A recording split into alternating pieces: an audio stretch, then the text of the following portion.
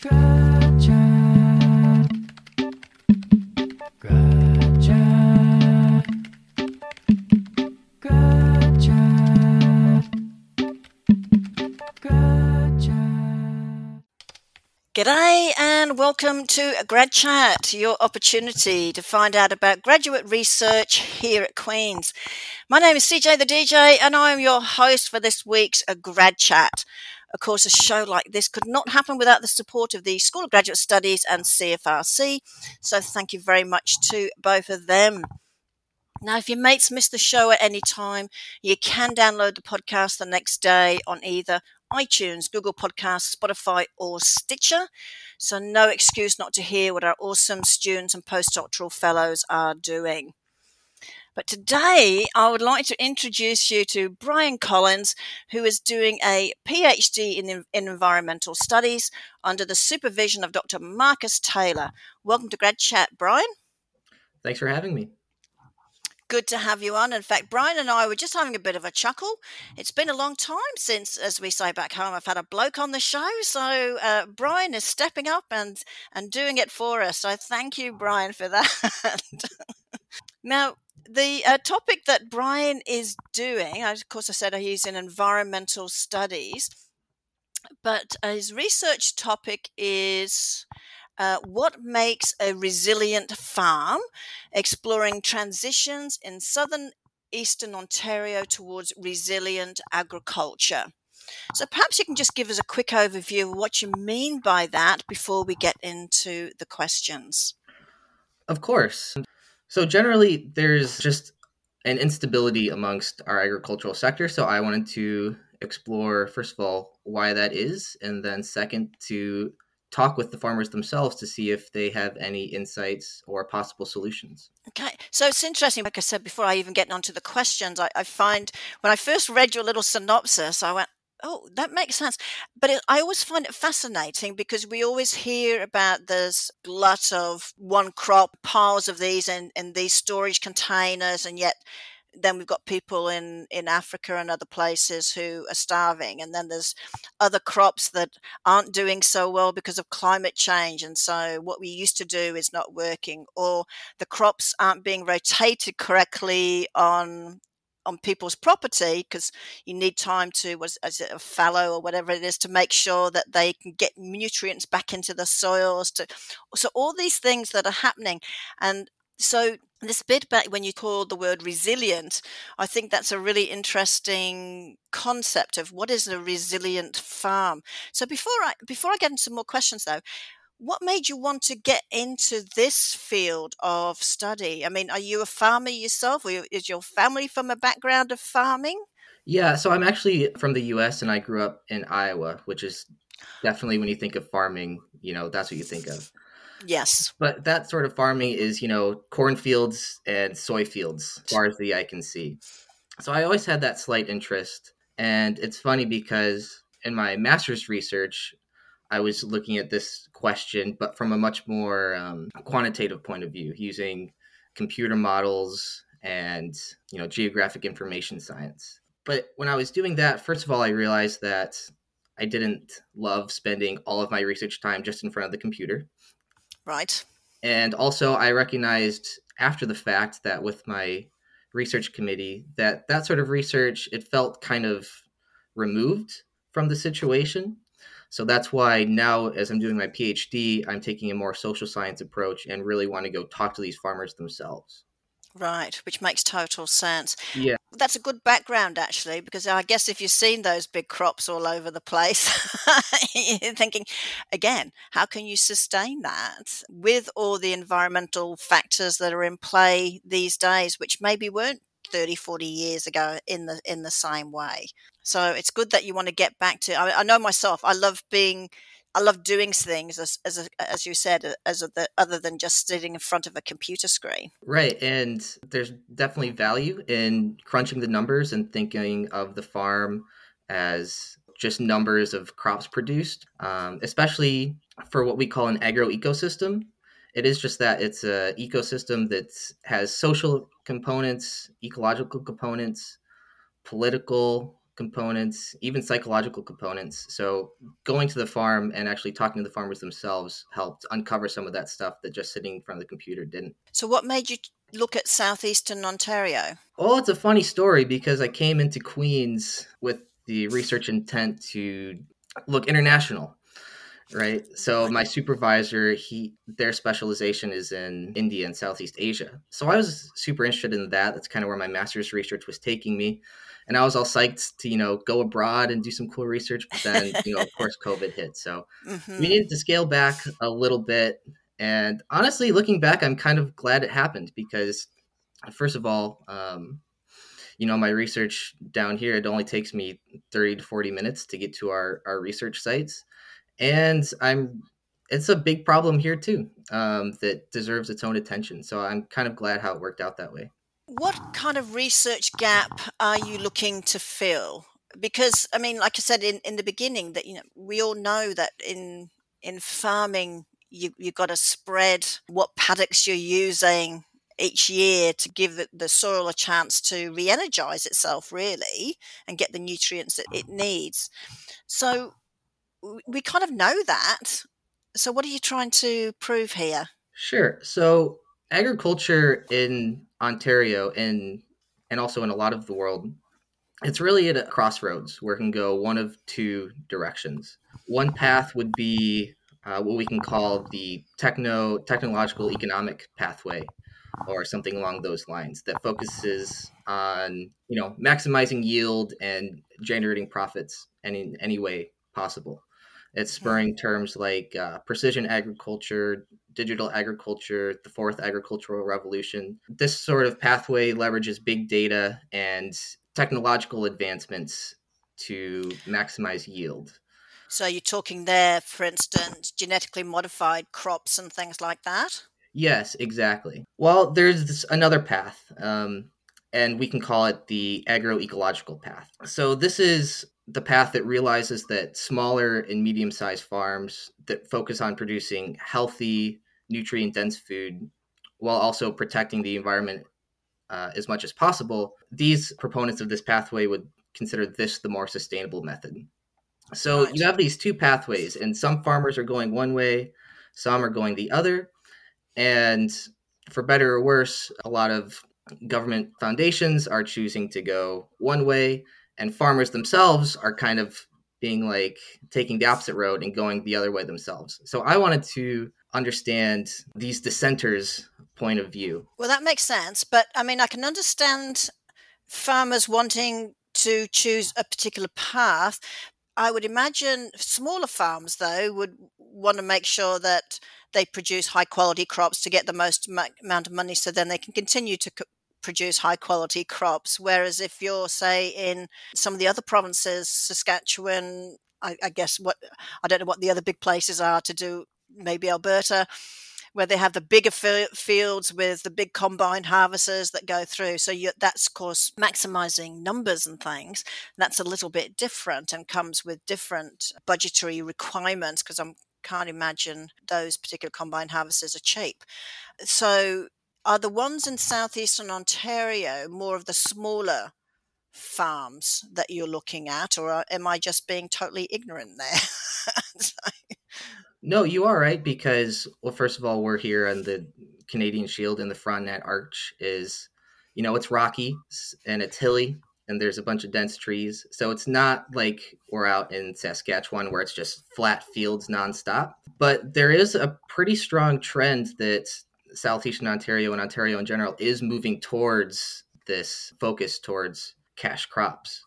I don't have the statistics in front of me, but 20 or so years ago, I think corn and soy made up only about 10% of the total agricultural product in Ontario, and that's jumped up to between 25 to 30% now. So a lot of farmers Wow. are seeing that, that's where the money is. And this is directed approach from the Ontario government as they are pushing these cash crops to be exported internationally because that's where the money is, right?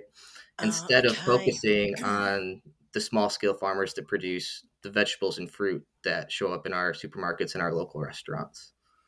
That seems a bit naive, doesn't it? That, I mean, it's all very, very well to be able to make crops to go overseas, but surely should be looking after what we need here. And we've been hearing over the years is that, we want cheaper, healthier food, and if we've got a small amount of good, healthy food here, of course, that's going to push the price up for the consumer because there's not a lot of them. That It just seems a absolutely bit is. backward.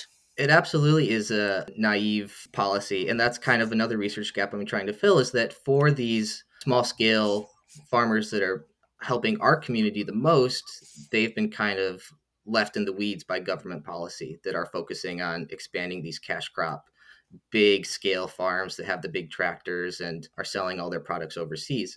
Fortunately, there are a few organizations in the province that are valuing these small scale farmers. So it is this kind of emergent group of farmers and people. Right. And it is interesting talking to these farmers that, they have this really small community, but it's definitely not nearly as big as what we typically think of conventional farming. So tell us a bit about your methodology then, because one of the things you said at the beginning is that you want to get out there and meet people and talk to the actual farmer themselves rather than just looking up statistics and things. So tell us a little bit more about your methodology for your research that you're doing. Sure. Well, that goes back to trying to better understand Ontario's policy of focusing on these cash crops, is that I think that a lot of the farmers have been overlooked in this debate and they haven't even been consulted. Right, So right. I kind of wanted to talk to the farmers themselves because they have been overlooked. There's actually a good book that I draw my methodology from called Farmers First that talks about this. And it's really interesting because when you do talk to these farmers, they are so eager to speak and share their perspectives because I feel like they have been overlooked. So Right. they are very keen to talk about the problems. And for my research, it's really interesting to learn about, what are their possible solutions. So when you're talking to them, I guess you're talking to those that are trying to maintain the good, healthy product that we can be sold here within our own province, as opposed to those who have taken the route that the government has said they want farmers to go to do the big cash crops. So you're talking to both, because it'd be interesting to see those that went the cash crop way, why they chose that, other than the fact that the government said to, or are they getting better benefits from it from the government to produce these crops? So it's kind of like, well, I need to survive and be able to feed my own family, so I need to go this way. That's exactly right. So my research was designed in a way to capture all of these perspectives. So far, I've talked primarily with the small scale, organic, that side of things. And hopefully this summer I can move on to talk to the more conventional side. And you're right. I think it's a pretty fair hypothesis to suggest that they will be at opposite ends of the spectrum. Yeah, which makes it really tricky, doesn't it? Yeah. And it does seem like there is a little bit of tension because, these farmers up, just 30 minutes north of Kingston, they live right next to each other. So there's a small Right. scale farm growing, carrots and beets. And then across the road, it's fields of soy that are spraying, fertilizer. So you can kind of feel the tension. Well, you brought up a good point there too, which was something I was going to bring up later. But there's a lot more push for vegetables and crops that are being grown organically, as opposed without having all these extra pesticides and things. But there's usually a really rigorous process that those farmers have to go through to prove that they are fully organic. And like you said, if there's the field next door or across the road is spraying pesticide, how do they keep that out? And the organic farmers to be able to do what they feel they should be doing, both for themselves, for the environment, and for the people who eventually buy their produce. Well, it's a real issue. And one example of that is that a lot of farms in that area, they back up to Loughborough Lake, which is a big Right. lake up there. And it used to be a lot of farms would draw their water from it, but a lot of the big scale farms, they had runoff of their chemicals into the lake, so now it's all polluted. Oh, nice one. Yeah, it's great. So Because people swim in that lake as well, and there's lots of fish and Yeah, so Yeah. it's just another reminder that, these farms and just, society in general, it's not so fractured, it's all intercombined. And another point is that, yes, it is an extreme barrier to these farmers who want to stay organic to keep their organic licenses Right. or certifications. And I talked to one farmer specifically, and it's just a nightmare trying to keep up with all the certifications. And they hypothesized that, you know, the powers that be are making it intentionally hard because of, the focus on, you It's know, on the cash crop. exactly. Well, see, that doesn't seem right, that there's additional barriers to try and grow good crops that we can use locally. That I've never understood that either in the supermarket, where when it comes to taxes and things, what gets taxed and what doesn't. And it seems the unhealthy food doesn't get taxed and the healthy food does. And it's things, well, that's not helping create a healthy population. So that's just going to hit it down the road with more health concerns. And so that's got Exactly. to be you're going to be out of pocket for that. So I somehow times I don't understand how the governments work, what should and shouldn't be taxed. We should be taxing the more unhealthy to encourage us to eat healthy and therefore help down the track with our own health bills. Absolutely. I talked to an apple orchard, and they just feel it's awful that, they're amazingly tasting apples, they have to sell them for, $4 or $5 a pound. That's so expensive, but otherwise, due to all the money that is required to invest in making your farm organic, Yeah, there's just no other way to financially survive than to charge that much, which is a shame yeah. because the government is supporting, unhealthy foods and leaving these farms behind. It's very easy to talk about when we come to farming, like some of these cash crops like corn and soy. But even here, I noticed when I first moved to Kingston, look at Prince Edward County. Prince Edward County was known for its fruits and canning, and now it's more wines and beers. And again, farmers are having to rethink about, well, I can't sustain keeping growing apples and pears and you name it, because it's getting too expensive. And do I stay on the land and try something else? And maybe, I mean, making grapes and things for wine is not cheap either, but that's what people are buying these days and not worrying about the price in the same way as they are about a pound of apples. Right. It's a really tricky situation because most farmers they do realize that the status quo is not going to stay the same. They have to Hmm. change and constantly adapt both to, climate change and a whole host of other things. So some farms are equipped to, transform, but transforming your whole agricultural system is very resource intensive. It's Hmm. very challenging. There's a whole lot of literature on what it takes to transform your farm. So some people can pull it off, but the most likely solution for these farmers is to do smaller scale adaptation, such as just tweaking one or two things on their farm to just try and cope as much as they can. And what would that be? So, like small scale adaptation would be, investing in a greenhouse, investing in, water barrels to better capture rain, Right, investing in solar to reduce your electrical bill, things like that. right, But you which can see again how is all those helping us and helping the environment. exactly, exactly. But you can see how kind of shorter term solutions like that, they're not going to overcome this bigger picture of problems. So the other option that a lot of farmers are taking is just abandoning the business. So there's quite Selling the uh, land for houses on because you've got a bit of property on a lake. exactly. So there's quite alarming statistics in Ontario just about how many farms have gone out of business in the last 20 years because it just doesn't make sense. And of course, the farms that do last and can persevere are, we keep going back to it, the rich cash crops that get Right. all the support from the government. So that just kind of consolidates the money in the agricultural sector even more. It's interesting too, because if everyone goes to these cash crops, then where are we going to get our basic veggies from? Now, we don't all want to eat corn and soy. So we still need the other vegetables to live a healthy life. So we've got to support those that are still producing those crops for us. Otherwise, it's extremely short sighted. Exactly. Otherwise, we're going to have to import them, which kind of defeats the purpose, right? Right. There's so many studies that show the importance of tying local food systems to their community and all the benefits it provides, keeping the Hmm. money in the economy, transportation costs are down.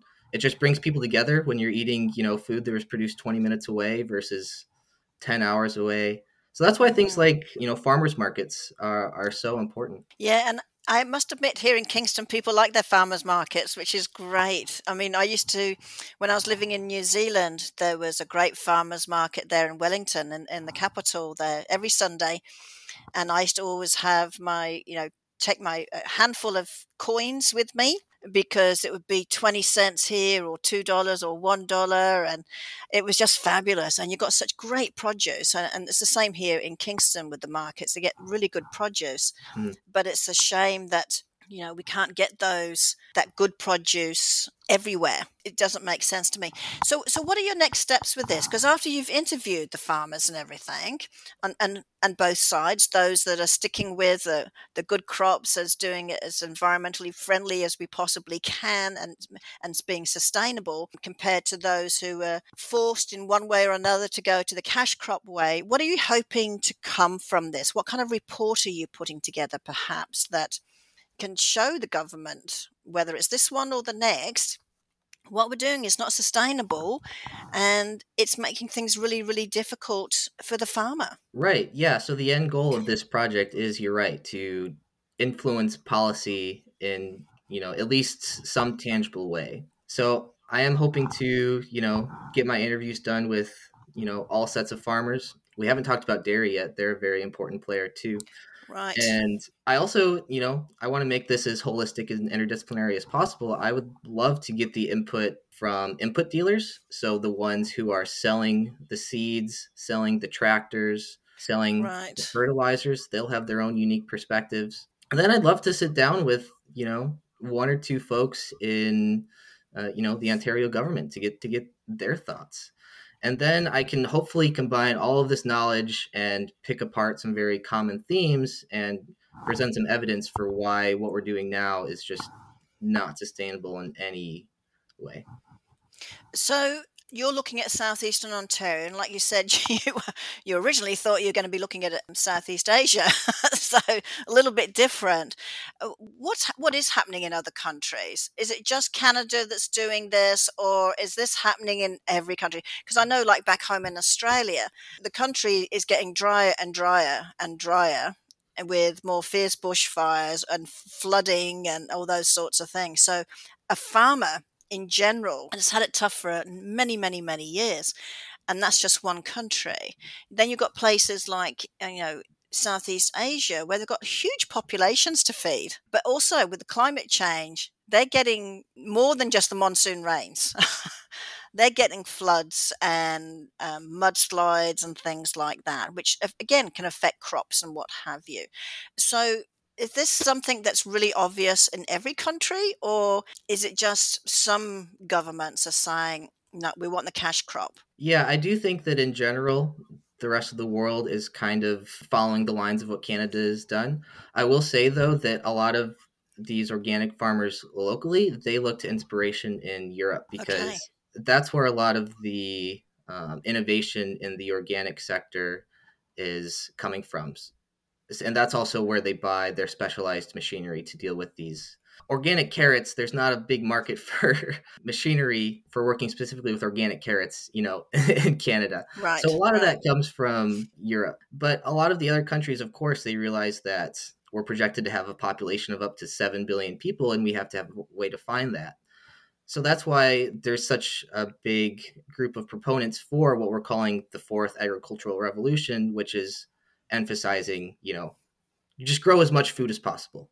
We need to feed the people. We're going to have droughts in Australia, so places that can grow food, we just need to grow as much as possible. And other people are saying, whoa, whoa, whoa, let's take a step back. Let's not jump into Mhm. this. For people Well, who are familiar with the agricultural revolution in India back in the 1950s, this is kind of what happened, where it was maximize yield at all costs, and it did grow food, but at the max expense of the environment and a whole host of other things. So some people don't want to repeat that mistake. Well, it doesn't make sense either, because we say we want to create all these crops to help feed the world, but it's not getting to the people that need it. There's still great big silos full of grains and things that aren't getting to Africa and places like that because it's a commodity. Exactly. And just another reason why it's so important to grow local and keep the food local. Right. And also protect the environment along the way, Yeah. because we can't keep creating these areas where suddenly we can't grow crops, because that's got that financial burden on a farmer is not good either. Right. Yeah, actually, it's a pretty easy solution.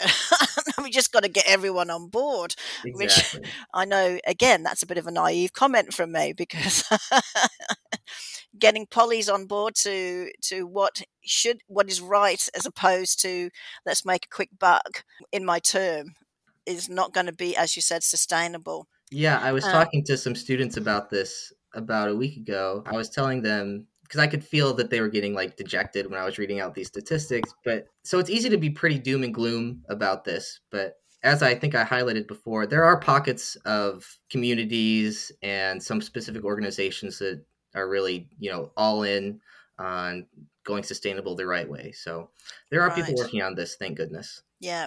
But the thing is to get this good, healthy food to everyone, not just those that can afford it, because we all want to be healthy as we're moving forward. Yes, you've got your work cut out for you, and it would be a fascinating report, particularly looking at those that did go, for instance, and I hate using that word anyway, the cash crop way, because it's not just because they necessarily just want to make a quick buck, but everything else around it was just not sustainable for them. So the only way they could survive was potentially to go this way. So it'd be interesting to see if, what their thoughts were, if it had not got to that state, whether they would still be happy doing the more organic way, or at least lots of different crops, as opposed to just two big crops, for instance. Right. Yeah, and we And don't want to vilify these farmers. They play an important no, role. mhm, And there's an interesting theory called, systems lock-in, where a lot of these farmers, they bought into this cash crop system 20, 30 years ago, maybe even before that. But now all the policies and machinery is designed around keeping them in the system. So it's very hard to break out from that. and I know that happened. I remember it in the UK. That happened too in a couple of different industries, where the government was actually giving subsidies to go in a particular route. Well, then it gets to the point where that's saturated, and so then the government pulls back, and then they've got these groups that are suddenly left with, for instance, equipment and all this excess.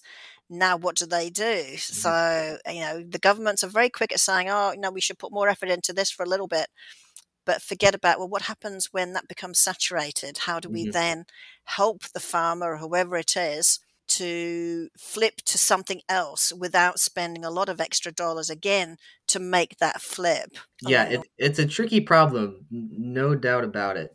Well, you're going to do well with it, I'm sure.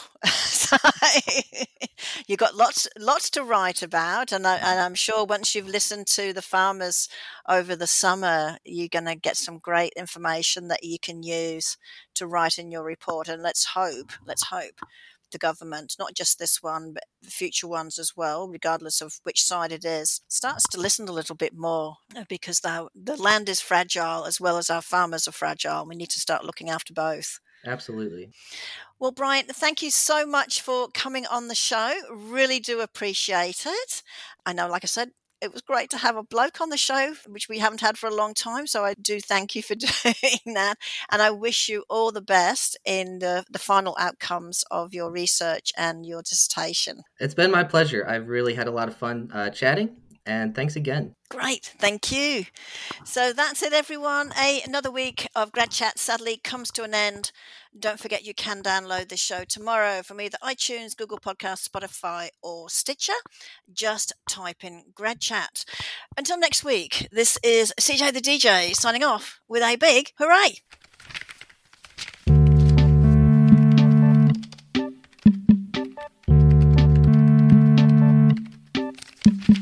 Gotcha.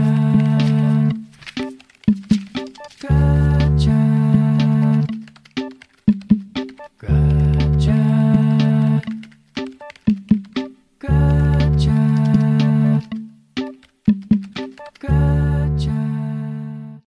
Thank you for listening to this podcast produced at CFRC 101.9 FM at Queen's University, situated on the traditional territory of the Anishinaabe and Haudenosaunee peoples and brought to you by the generous support of the Faculty of Engineering and Applied Science.